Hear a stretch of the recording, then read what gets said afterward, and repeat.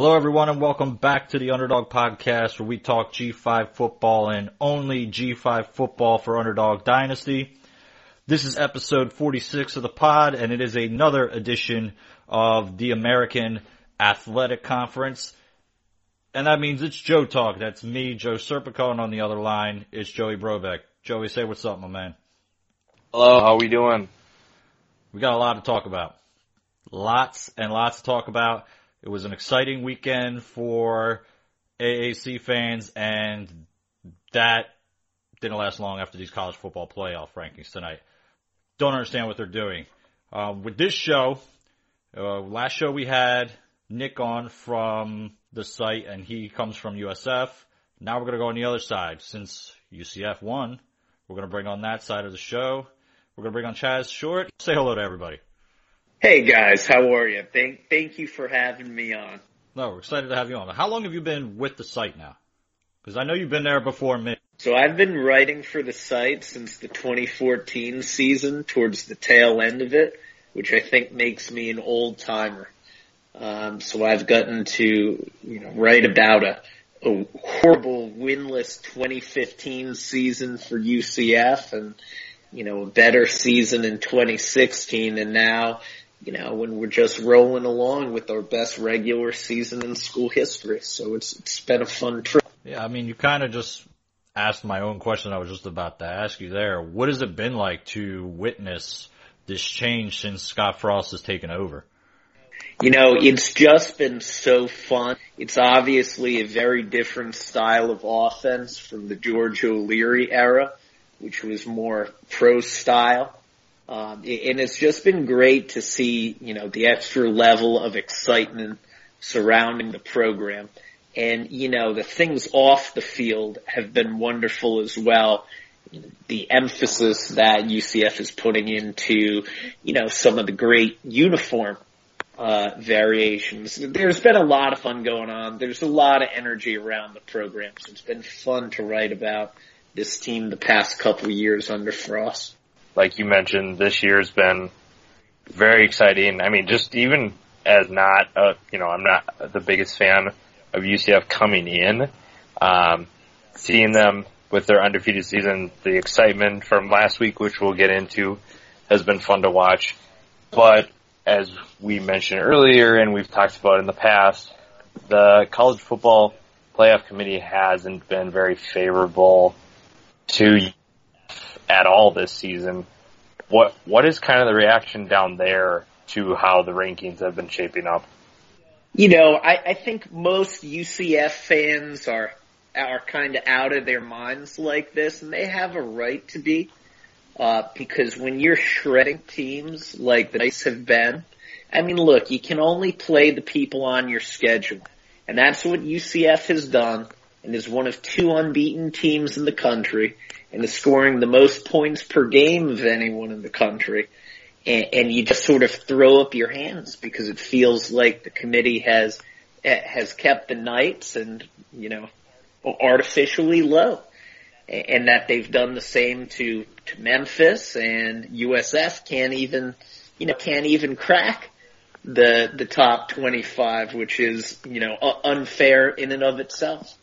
I can't argue anything you just said there. I still don't understand what is going through the committee's minds. I think the three of us can definitely agree that War on I-4 game was arguably the best game of the season. I can't think of any other game that was just so back and forth, especially the way that ended with the kick return and the quick scores and things like that. And then if you really think about it, there was just so much on the line too. That's what I think made it so dramatic too. There's the fact that UCF is this undefeated team, and USF, they had all the hype coming with them coming into the season. Winner goes in the championship game, and it seems like it didn't matter. Like one spot. Other teams are jumping all over the place, and they only get one spot. So again, it kind of just brings me back to just say G5 teams have no shot. Just take them out of the rankings whatsoever. I think you're exactly right, because what the committee seems to be saying is, athletic directors, you've got to be, totally prescient. You have to have scheduled games, 5 years in the past to play today, and you've got to have been right about what Power 5 teams you're playing are good. It's just a completely impossible situation. And you take a look at USF, who this year was supposed to play Wisconsin. And boy, would that have helped the resume for them if that game had been on the schedule, because I think they would have won it, at least if Flowers plays the kind of game like he did last week. But Wisconsin pushed that game off, I think, till 2020 under their contract. So what's a G5 team to do? You know what I mean? Yeah, you have teams like Houston last year who beat Oklahoma, and so I think that kind of scares away Power 5 programs, which, right or wrong, I think that's just kind of why it's happening. But like you mentioned, Chaz, how are these teams what are they supposed to do if they're beating the teams on their schedule? No Power 5 team wants to schedule them in the first place. And I know one thing we talked about in the past is this Power 6 movement, so I kind of want to get your thoughts on that. And also, if we're not going to get, or I guess if the American Athletic Conference isn't going to get the recognition it deserves, is what Joe wants in a G5 playoff a realistic possibility? How do you imagine that, that a G5 playoff going, Joe? What would be your dream scenario for that? I mean, honestly, I feel like you just got to play it the same way the FCS is doing it. Why, and that's what been my argument this whole time, why can't the G5 at this point just do their own thing? FCS is technically still Division I, right? At this point, we might as well say the G5 teams are Division I, but their own brand of football. So they should get their own tournament just like the other guys do. And if you're going to go as far as breaking it down, I think that obviously is, you have every G5 conference winner, and then, I guess really you got to go with selection committee in this one too, and then, you have your 5 teams, and then you make it, I guess, an 18 playoff, you find your next best 3. If you're thinking about it this year, if you were to go through the 8 teams this year, you would probably have 3 teams in the American if based on these rankings now, Fresno would be ahead. And that's another thing I don't understand, why Fresno is 3-loss Fresno is ahead of a 2-loss USF team. It's just one of those, the whole playoff rankings committee, I don't understand it's like they have an agenda to make sure the American teams have no shot, because they know if they rank those teams any higher, they got to keep bumping UCF up even more. See, I've been thinking it's just a matter of the committee, with their own biases, as we all have, and simply not watching or paying enough attention to the games and lacking a G5 voice. But when I see a Fresno State at 25, I react like you do. And look, Fresno State's a fine team, but to put them at 25 and leave off USF, makes me feel, a little conspiracy minded. Is that to fluff up, your number 5, Alabama? It certainly feels like that to me. That's the argument it keeps coming to my mind now. It's just now that these rankings, 4-loss Mississippi State team isn't ranked in the top 25. Why? I feel like every week now I'm bashing Mississippi State, but every week they just get worse and worse, and somehow they still are hanging around. I feel like if it was Memphis that lost the game, they'd have been long gone. Dropped out of the playoff or the rankings a long time ago. But just because they're in the SEC and they need those points for Alabama team that really doesn't have any quality wins, I feel like that's the only reason why Mississippi State's in there. Well, I'll just chime in with the USF conversation, and I get that they have 2 losses, but and we've been kind of harping on this every week, but who's their best win? That's what's killing them right now. That's why they're not in the top 25, is they don't have a good win. They play teams in Houston and UCF, but they lost. So you can't put a team in because they had a good loss against UCF, and then their best win is at Illinois? I don't know. Who's their best win? That's my question. Joey, it seems like half the teams here are here because they've got quality losses. Maybe that's true. would be doing a little better if they had quality loss. Maybe quality. That's the new barometer, apparently. It doesn't matter if you win games. It depends whether you have a quality loss now. Like, I feel like that's what we're ranking ourselves on now. Yeah, I'm right there with you. But look, yeah, I get what you're saying. If you look at USF's schedule, it is so bad. That's the only reason why they're not in there. And they're the exception, but like their schedule is so bad. Yeah, but Fresno State's out-of-conference schedule. Has anybody seen it? I haven't looked at it.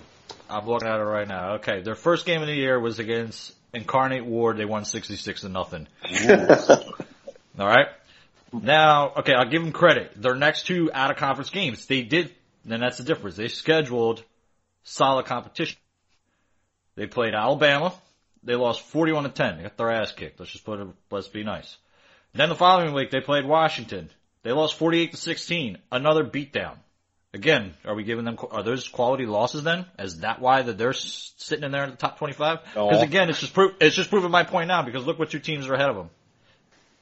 It's an Alabama team and a Washington team that are, guess what? They're ranked ahead of UCF. So it's like almost again that Fresno is in there to help out Alabama. But you know what? Now I'm just starting to put this out there to maybe there's a whole conspiracy against the G5 to put Alabama back in or something. I don't know. I don't get how Alabama's 5, but that's another conversation for another day. Yes. We don't do that on this show. Ah, man. Basically, UCF's getting screwed. I think USF doesn't deserve to be ranked, but, whatever. Who cares? It's not, committee doesn't care what I think. I mean, there's nothing about the Mountain West that, makes me think that they're better than the AAC right now. Comparing Fresno State and USF, Fresno State beat San Diego State and Boise State, which are, those two wins are better than all 9 of USF's wins. Fresno State beat San Jose State 27-10. No, San Diego State, sorry.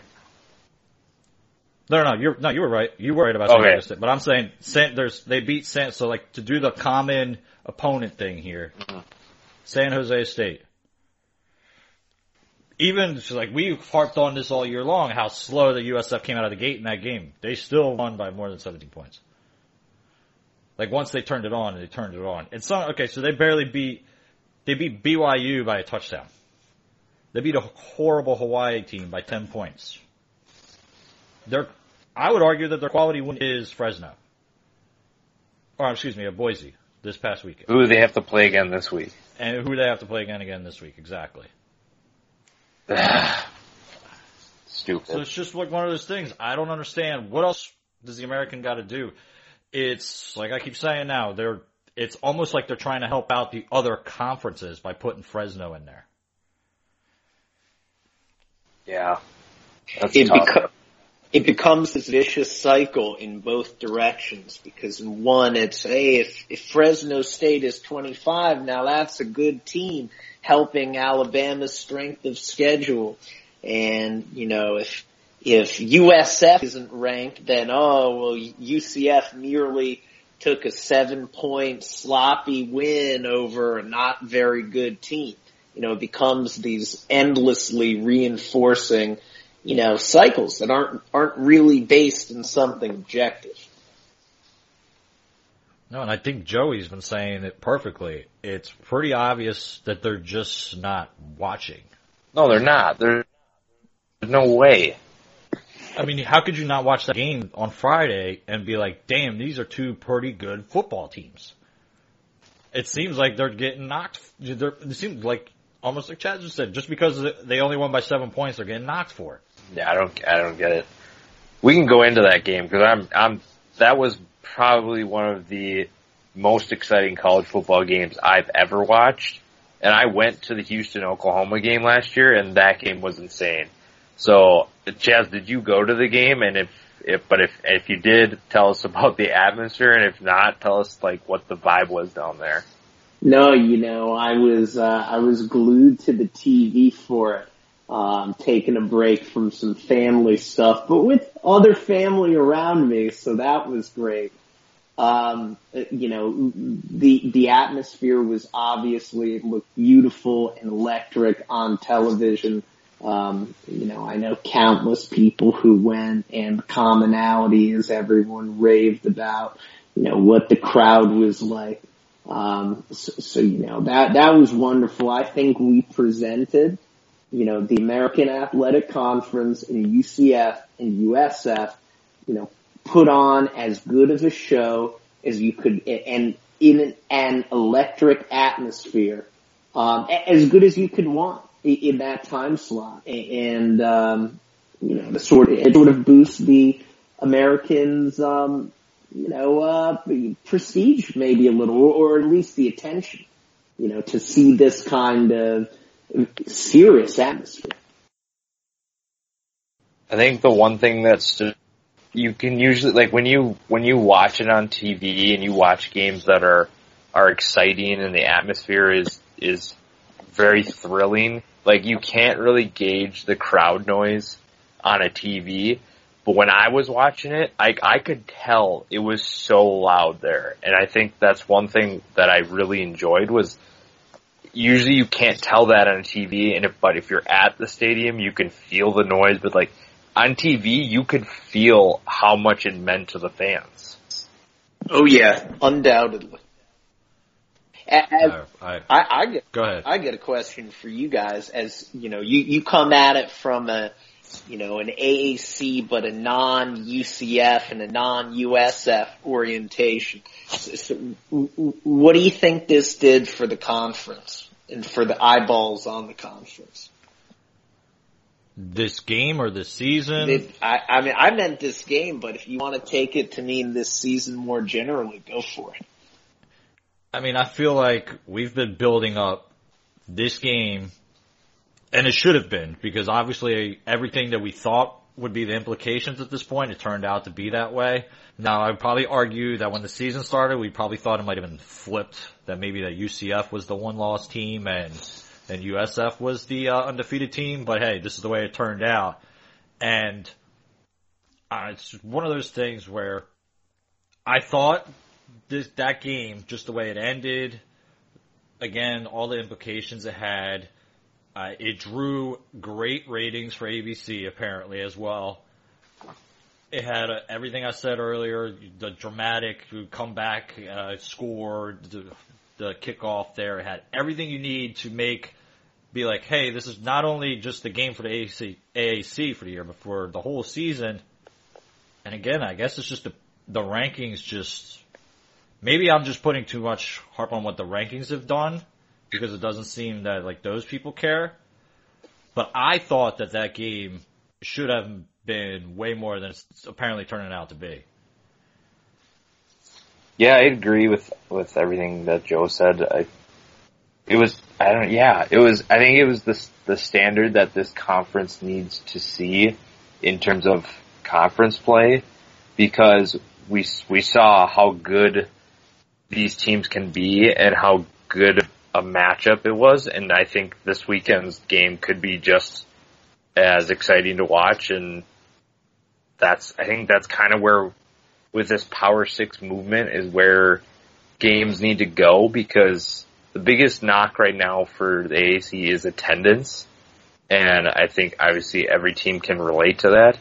But everybody saw the attendance at the UCF-USF game. Like, it was packed, and I think it gave them exposure that they needed. So I think when people were arguing that it shouldn't have been at the afternoon slot, I think it was perfect, because that was the only game that people were tuned into, and like everybody was watching it. So I think it was great exposure for this conference. To your point about attendance, I think that this is the kind of game that does a lot to help what's already, a fierce rivalry sort of grow more and mature more and become one of those great rivalry game stories. And I think that's something that's going to help the attendance, conference-wide, as we continue to build and continue to develop these rivalries, as the conference grows, and as some of these teams who, haven't been in the same conference together before, we sort of build those histories together. I think that's the kind of heat that bad passion that brings fans to the stadium. That and, of course, high stakes. And when they come together, it's a beautiful thing. Now, you actually live down there in Florida, so you could tell us the truth about this. This season, are those two teams arguably, like as far as rivalry games, that's been the best one in Florida this year? Undoubtedly. I mean, poor, though I will tell you that the UM-FSU game had a heck of an ending. But, poor UF and FSU were just playing to see who's less horrible. And the answer is, of course, FSU is less horrible than the Gators this year.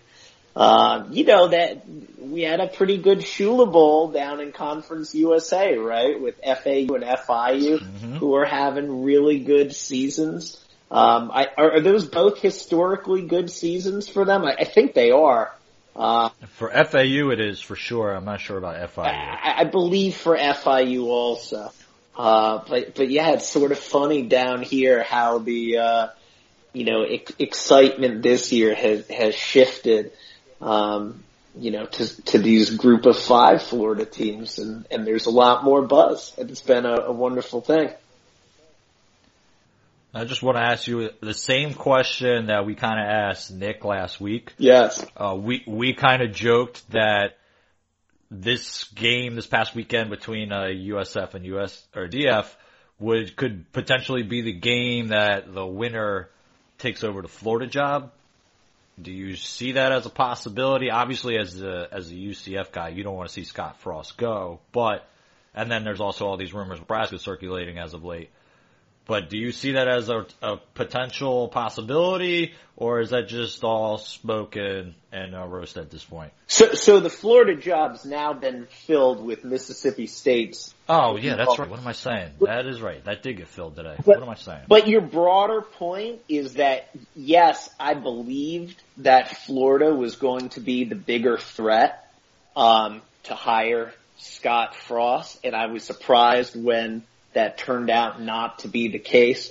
There were all of these reports of, Florida representatives coming down to meet with Scott Frost, and asked about it after the game, whether his representatives were going to do that. He said, and I'll paraphrase slightly because I'm not sure I've got the quote exactly right, "I'm my representative and I'm going to be at home with my wife and new baby."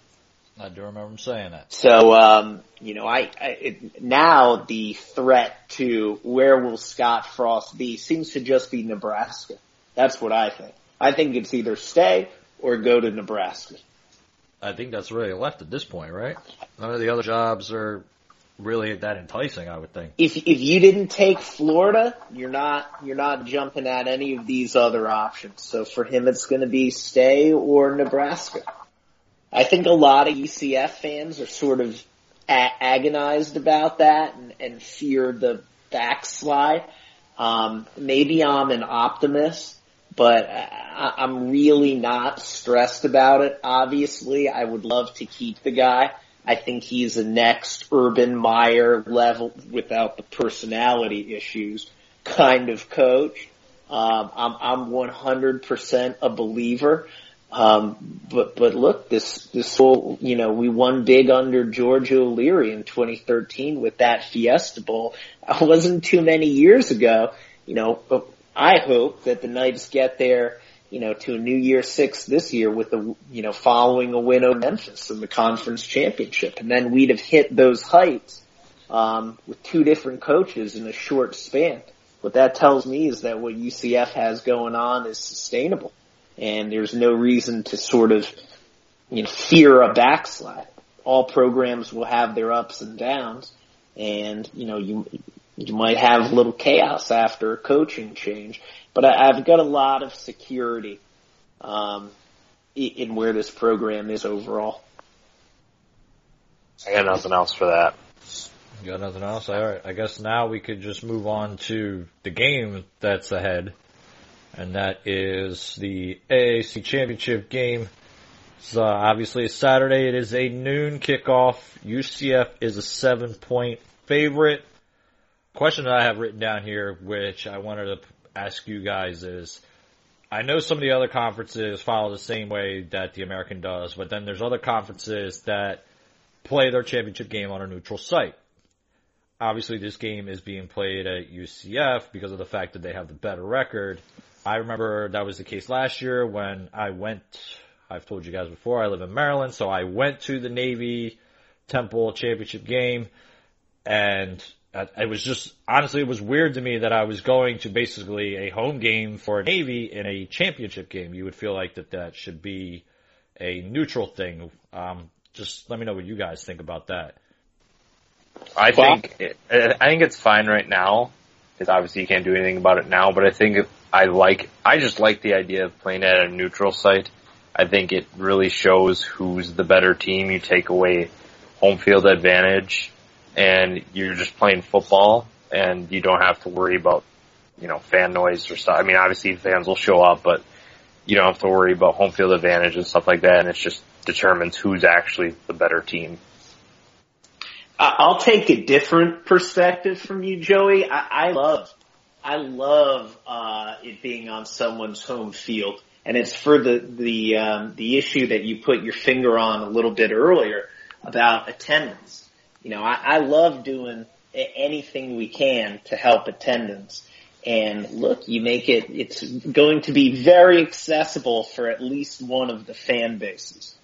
Under the current arrangement. I also think it's a nice reward, and further benefit to the team that, did well, in conference play and gets to host. It feels meaningful from that perspective too. But you're right, of course. It's perhaps slightly less of a true contest because it's not on a neutral field. To me, the positives outweigh that.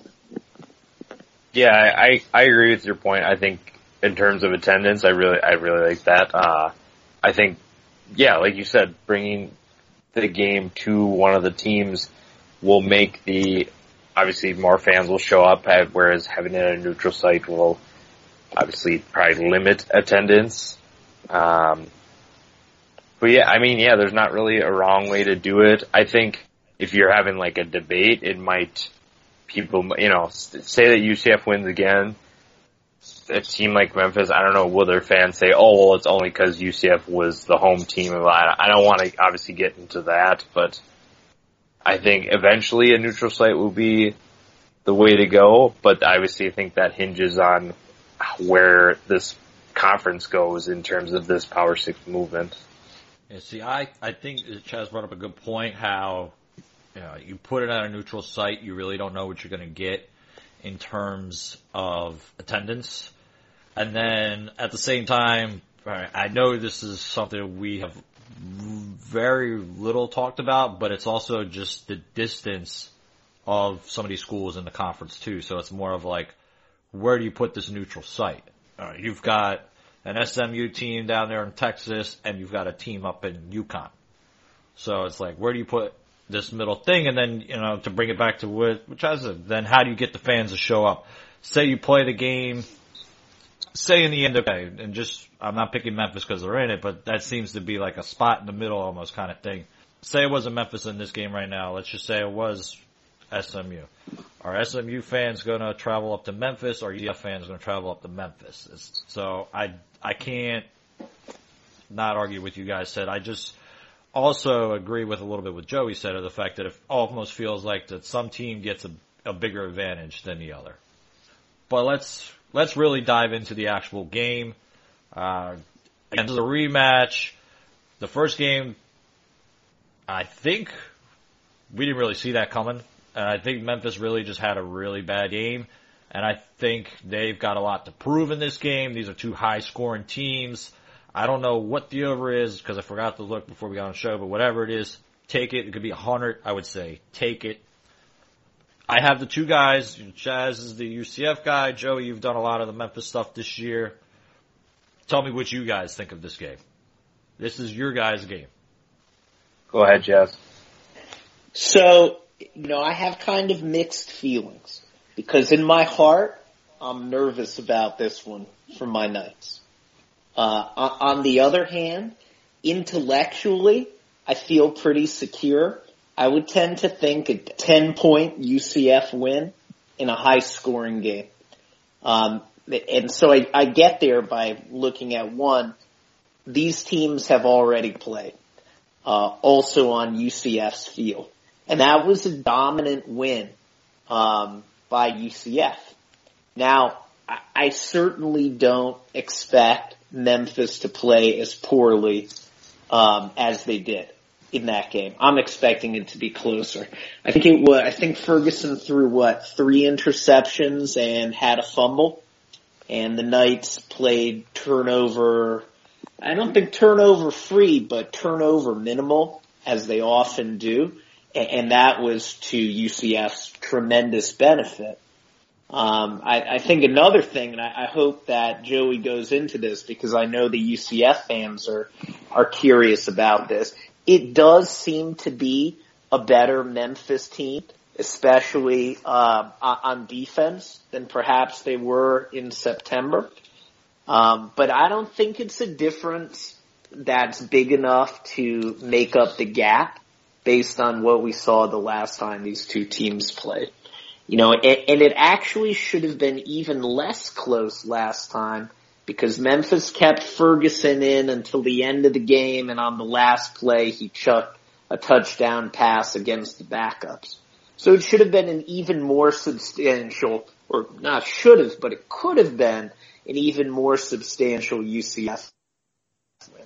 So I see the gap as closing, but not closing enough for Memphis to take it. So that's my nutshell view of the game. I think if UCF wasn't getting screwed over by the committee, I would want UCF to win this game just because it would make a stronger case for the AAC and to get, into, we're talking about playoff talk. But since they're not going anywhere and the winner essentially of this game getting your bowl game bid, you mentioned it before, I will dive into it, is Memphis' defense has gotten so much better since the beginning of the year. They had a ton of injuries, which obviously you don't want to make excuses for your team, but Memphis had numerous injuries on the defensive side of the ball, and they had freshmen and sophomores playing and taking reps that, frankly, no one really expected them to, unless it was in cleanup time. So I think that's a big difference. I agree with you that the gap is going to be closed. I think Memphis has the ability to keep up with UCF in this one. The over, let's see, it's 82.5, Joe, just so you know. But I don't think, like you mentioned too, Riley Ferguson's not going to play that bad again. Memphis' offense isn't going to struggle like they did in that game. So I think it's a completely different game. I honestly could see either team winning just because of those improvements. Memphis' offense has been unstoppable the last month. And like you mentioned before, the defense has gotten a lot better, so I think that makes a huge difference. Another thing that I will bring up is UCF's been kind of going on this, not roller coaster journey, but it's been a very emotional journey, especially the last couple weeks, and even the last game. So I don't know how much that's going to take a toll on them. Obviously, Chaz would know, you would know better than I would how things might go that way. But when you play an emotional game, it tends to take a toll on a team, and I don't know how much that'll affect them this week, especially since it's a conference championship game. But Memphis really has nothing to lose. They've already lost to them once, and I don't think many people are giving them a chance to win it. So I think that works in their favor as well. And it's not like they haven't traveled to UCF before. They've obviously went to UCF at the game in September, so it's not like they have to adjust to the atmosphere at all. It might be a little bit louder than the previous game, but I don't think there's that much that they need to adjust to, and I think Memphis has a legitimate shot of winning this one. Oh, I agree with you. They definitely have a legitimate, plausible shot. Unfortunately, it wouldn't be a shock to me if Memphis did pull out the win here. I don't think that's going to happen, but it's totally legitimate. It's a totally legitimate outcome. I know, Joey, I'll sort of put it back on you. Can you orient, because I think we'll get a bunch of UCF fans listening to this, at least I hope we will. Can you sort of orient us to some of those players who are either healthy again on defense for Memphis, or who are the young guys who have stepped up as the season has worn on, that we might want to be focused on? Yeah, I think the biggest name that you'll need to know, a couple of guys that aren't young guys, they've been around and they're having good seasons and they've been healthy. The first one is Jannard Avery, linebacker, who has 18.5 tackles for loss. He makes plays all over the field and is definitely someone that UCF needs to pay attention to. Their safety, Jonathan Cook, who's an Alabama transfer. Not that we care about Alabama, but just figured to mention that anyways. He's the leader of their secondary. So those are two guys that are veterans that have had good years, and they've kind of helped the transition for some of these younger guys. Two guys that I'll mention that are young, Hall, who plays, I believe it's a star position, which is kind of like, they have a couple hybrid positions between like defensive end, linebacker, and then linebacker. So he plays the star. He's their leading tackler, and he's been having a great year as a sophomore. And then there's TJ Carter, who's a corner, who I think will probably be matched up with Traquan Smith most of the game. So that's another name that they should be aware of. He's been having a really good year, especially in the second half of the season. And yeah, there's a handful of other guys that are young. You look at Tito Windham, Bryce Huff, other people like that. There's plenty of guys to go around. Still a young team, so we've seen some of those youthful mistakes, and we could definitely see them on Saturday. But I think because they've gotten that experience so early in the season, that now it's becoming more experienced, and they're almost not veterans, but they've tested the waters. And now the defensive coordinator, whose name escapes me at the moment, can do more things with these kids because they know the system and they know what's at stake, and now that there's not going to be experience that's too big for them. It's sort of an interesting common element, with Memphis being sort of an evolved team as the season has worn on, because there's some of that with UCF too, though perhaps to a lesser extent as compared to Memphis. So the Knights have two freshmen who have been big playmakers in sort of the latter half of the season. You have Otis Anderson. He's nominally a wide receiver. He very often lines up as a running back. I would guess he lines up as, without looking at the numbers, more often as a running back. He's been extremely productive in the second half of the season. Also, Gabe Davis, recruited as a tight end. He's a wide receiver, big, good size guy, has made some great catches, has had a couple of games near 100 yards. Those guys weren't much involved in the offense the last time these two teams played, and they are now. So it'll be interesting to see, how productive they are. Also, the Knights have Neville Clark back at corner opposite Mike Hughes, and while he's had some issues, including against USF when he had to get pulled for a bit, it's still a boost overall to the secondary. He was suspended for the first 6 games of the year for failing a drug test last year in advance of the Cure Bowl. So it'll be interesting to see how these two teams have evolved and how they now match up against each other. All right, just to jump in, the first thing I want to say is I've seen Otis as of late, and that kid is scary fast. Like watching him in that game against USF, I mean, I don't think I've ever seen somebody so fast on the field. But, Adrian Killens would give him a run for his money. That dude can blaze too. Yeah, that dude can fly too. So this guy so it's perfect. So this kind of brings me up to what I wanted to do.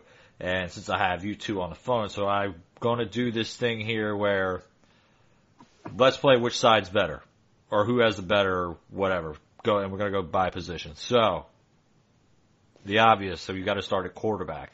And this is why I want to do it, because this is the debate here that I really want to have.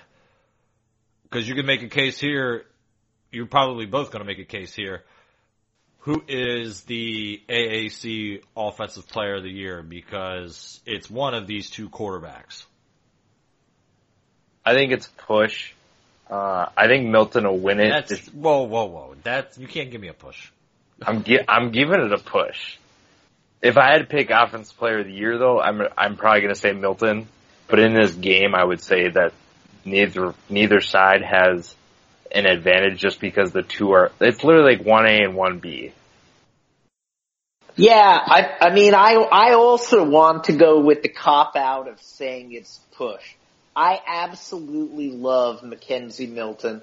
I love how fast he makes his decisions. I love how he operates the offense. I love how he plays, so turnover-free.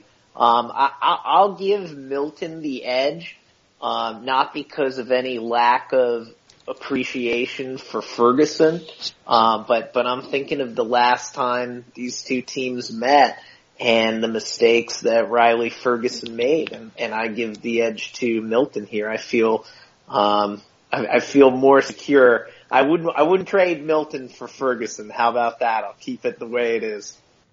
All right, I'll be the deciding factor here. You guys can read our all-conference teams next week, and you'll figure out who we guys think. Ooh, cliffhanger, I like it. You do like that, huh? All right, so just let's go, because this is another one. I think is going to be a good debate here, too. These are two teams with, I would argue, both have two guys that can really tip the rock. We brought up Anderson and Killens on one side, then there's Patrick Taylor and Darrell Henderson on the other side. All four of these guys are going to make an impact in this game, and if they don't, whichever one of these teams doesn't have both of their guys making an impact is probably going to be on the losing side. I'd give the edge to UCF. Memphis has been a little inconsistent at times running the ball, even with Henderson and Taylor in the backfield. There's been maybe one or two games where Henderson's gone off. They're still very capable of breaking big runs, but I would definitely give the advantage to UCF. I'm sure Shaz agrees. I do agree. But I'll try and be interesting and say that there's a potential flaw here for UCF, which is we have had some difficulty the past couple of games, and you saw this on Black Friday.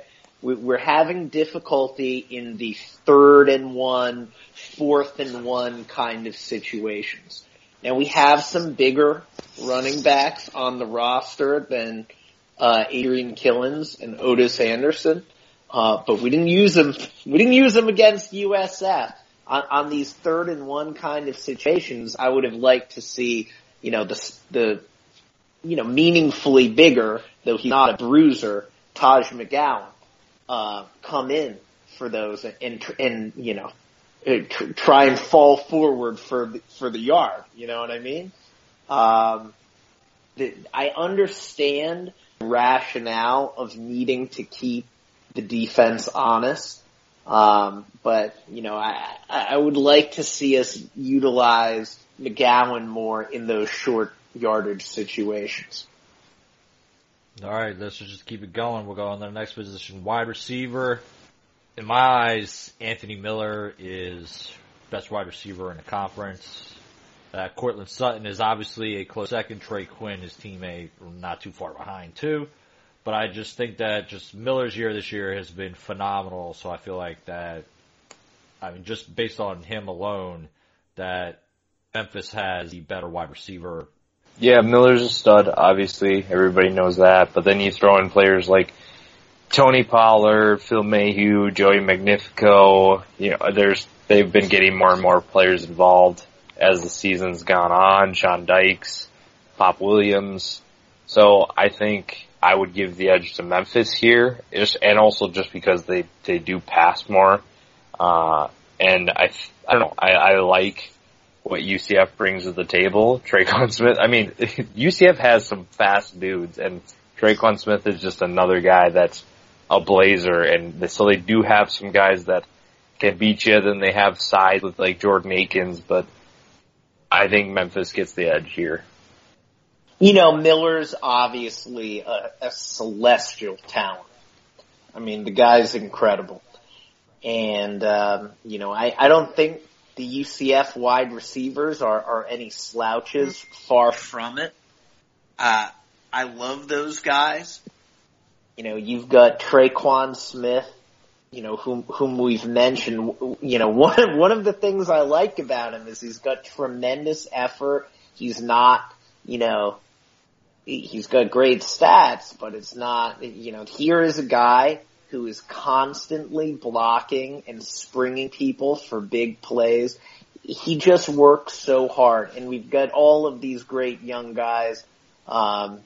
Gabe Davis, whom we've mentioned earlier, Otis Anderson when he's used in a pass catching role, Dredricks Nelson, who's been so good in several games, including 2 touchdowns against USF.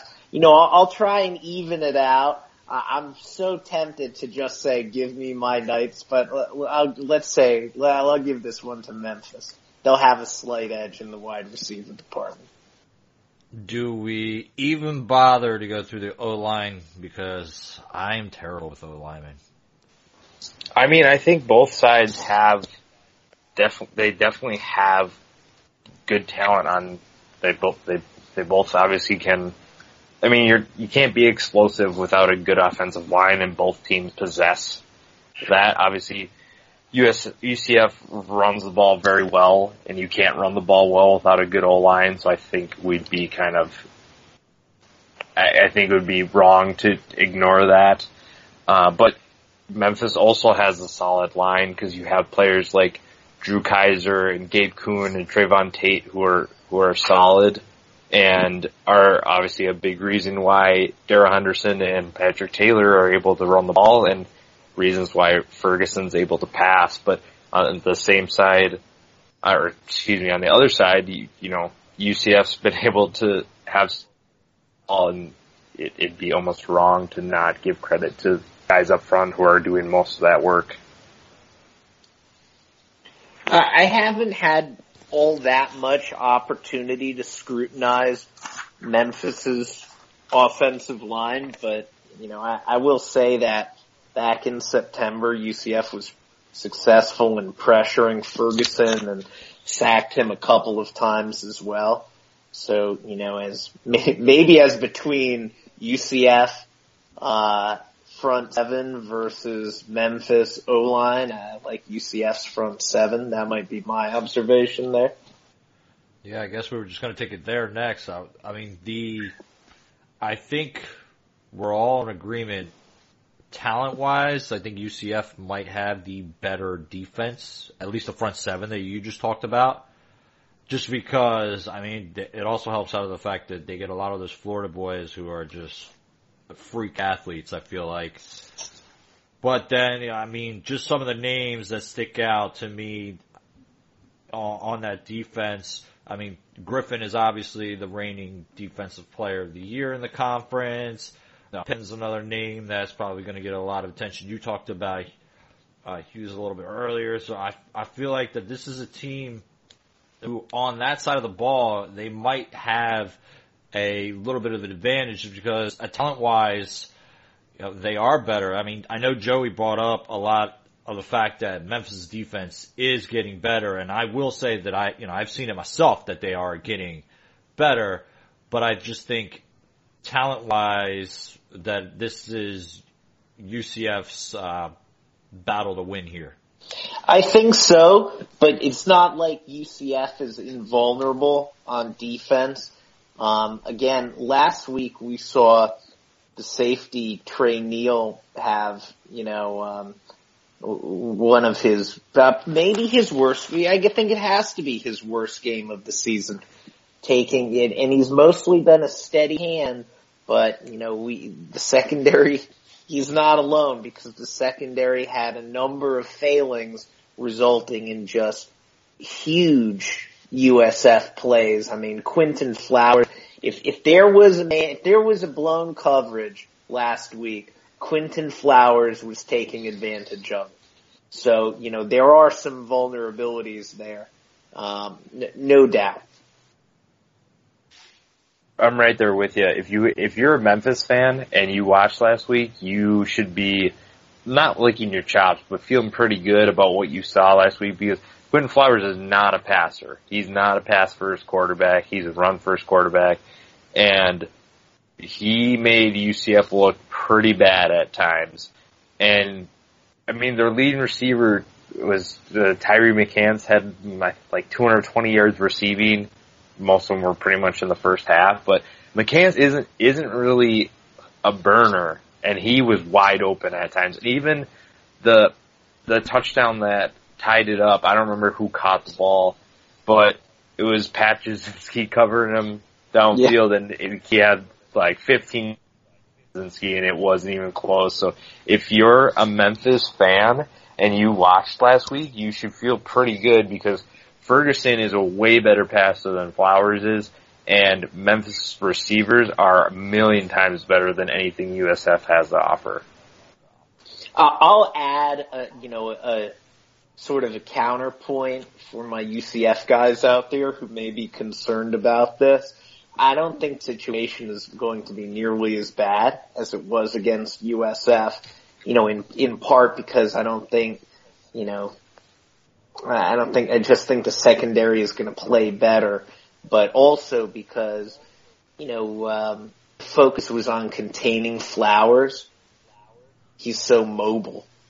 And against Ferguson, the Knights are going to have the opportunity to bring the heat a little more, and I think that'll help because I think we're going to get to Ferguson. That's fair. Ferguson's not as mobile, so I think I was going to bring up too, that obviously with Flowers you have to make sure he's not running, and the strength of USF was running the ball. It has been all year, so I think they had the right game plan. It's just if UCF gets into places with man coverage and Ferguson has time, it's not going to end well. Yeah, I think just brought up a good point about how it is a completely different game plan when you're going against somebody who has the wheels that Flowers has. His mobility makes you have to play a different defense. It's almost like, almost the same argument that we've kind of had with Navy. You just know going into that game, you've just got to play your defense a little bit differently as you would do other teams. UCF in this game, they know that if it's a third down play, most likely they got to rush the quarterback. Like, they don't have to worry about the threat of Ferguson really breaking the pocket. He might do it every now and then, but he's not the same as Flowers is, if you're not paying attention where he is every second, he'll be down the field 20 yards in no time. So I think that is a pretty good point there. So we've talked about Tony Pollard as, and I think we can just say this now, special teams player for the country. I'll make that argument right now. So I think that might be something that's a little bit in Memphis's advantage, the special teams aspect of this. But it sounds like what we've really got this coming down to is basically UCF's offense and whether or not Memphis's defense is going to be able to stop them. Just because I do feel like coming into this game that the way that Memphis has been scoring points as of late, it's going to be hard to stop them.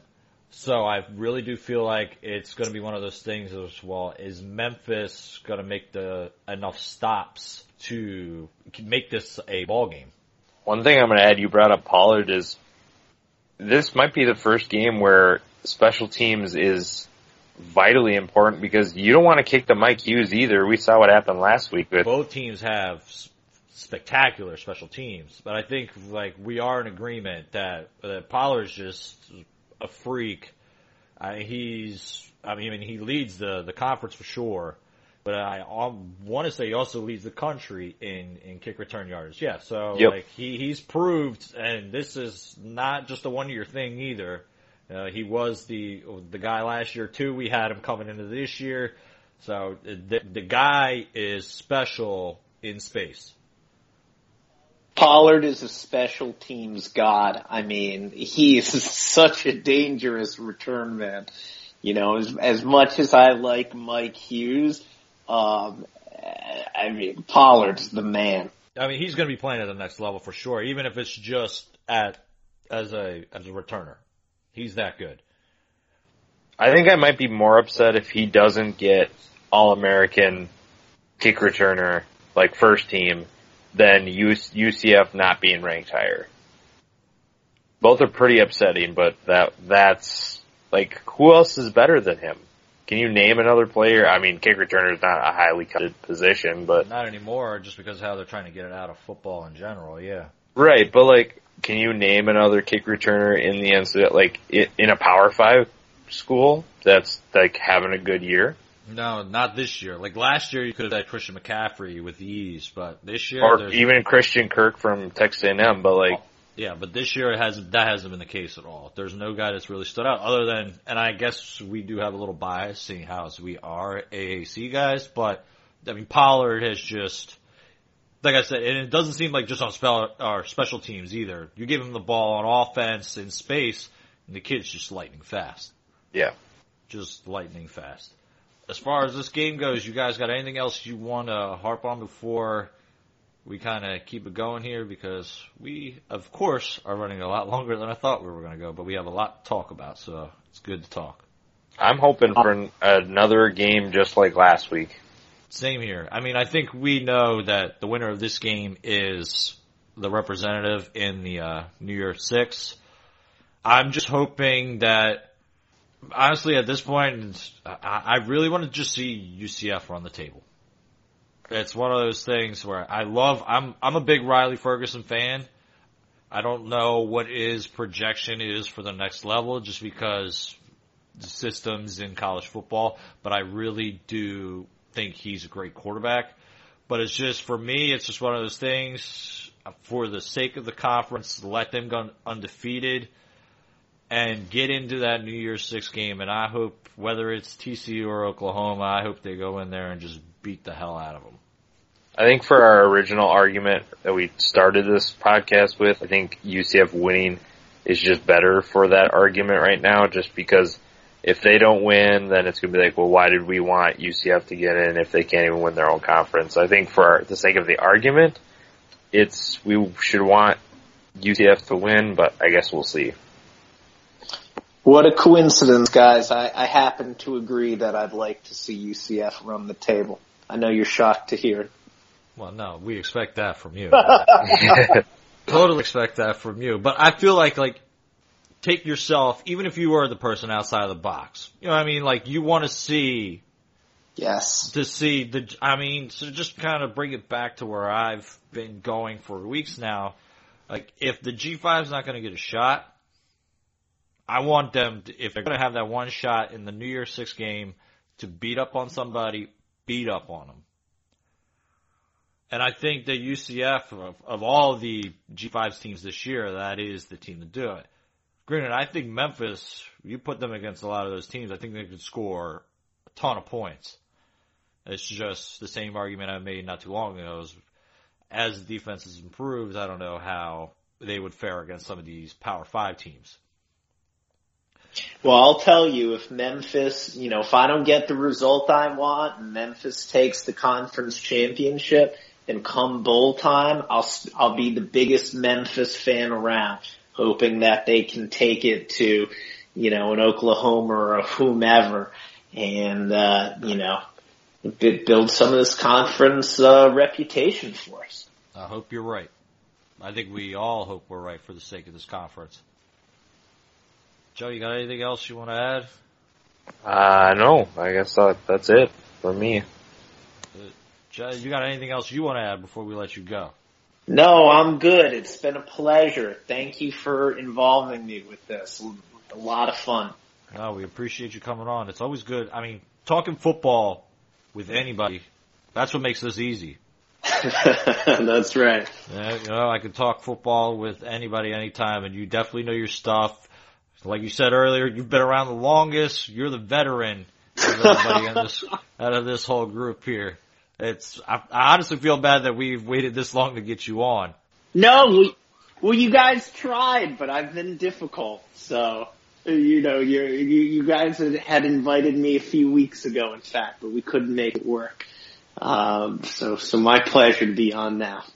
I mean, this is really the strongest that the site has been, since I've been a part of it. We're putting out really great stuff. All right. Thanks again, guys. Be well. Thanks, Chaz. Thanks, Chaz. Appreciate it. My pleasure. Bye now. All right. We want to thank again Chaz for coming on. It was a pleasure to have him on and get the perspective from UCF. And then again, Joey on the other line has been our main guy this season for Memphis. So I feel like that's kind of a perfect way to really end this show. That's really the only game we got this weekend. So we touched on everything you need to know about the AAC championship game. Looking ahead to next week, we have some things that we're kind of in the works on. We're trying to plan ahead a little bit. We will hopefully maybe have our all-conference team selections by then. Hopefully not a coaching change, but we'll see what happens in the next week or so. See if any teams get into bowl games prior to the whole official slate. I don't think comes out until the 3rd, if I remembered right. And then the main thing for our next episode, honestly, is we talked about coming in this year how we were going to do some Army talk. Yeah, we haven't done that. But we will do Army-Navy. We will be talking about that next week. I've said before, I live in the Maryland area, so I do get to watch Navy games. They've got some pretty sweet uniforms. You saw those, right, Joey? I did. Those look sweet. Those are some very sweet uniforms, so I am looking forward to seeing those rock those things. But again, I guess that is it for this episode, unless Joey's got something he wants to add. No, sir. All right, well, it's been a pleasure to bring on Chaz. The past couple of weeks, it's been a lot of fun to bring in a third voice. That way you're not sick of us two Joes. But until next time, hope you guys enjoy that AAC championship game. Again, like I said earlier, I hope UCF gets this win and beats up on whether it's Oklahoma or TCU in that New Year's Six game.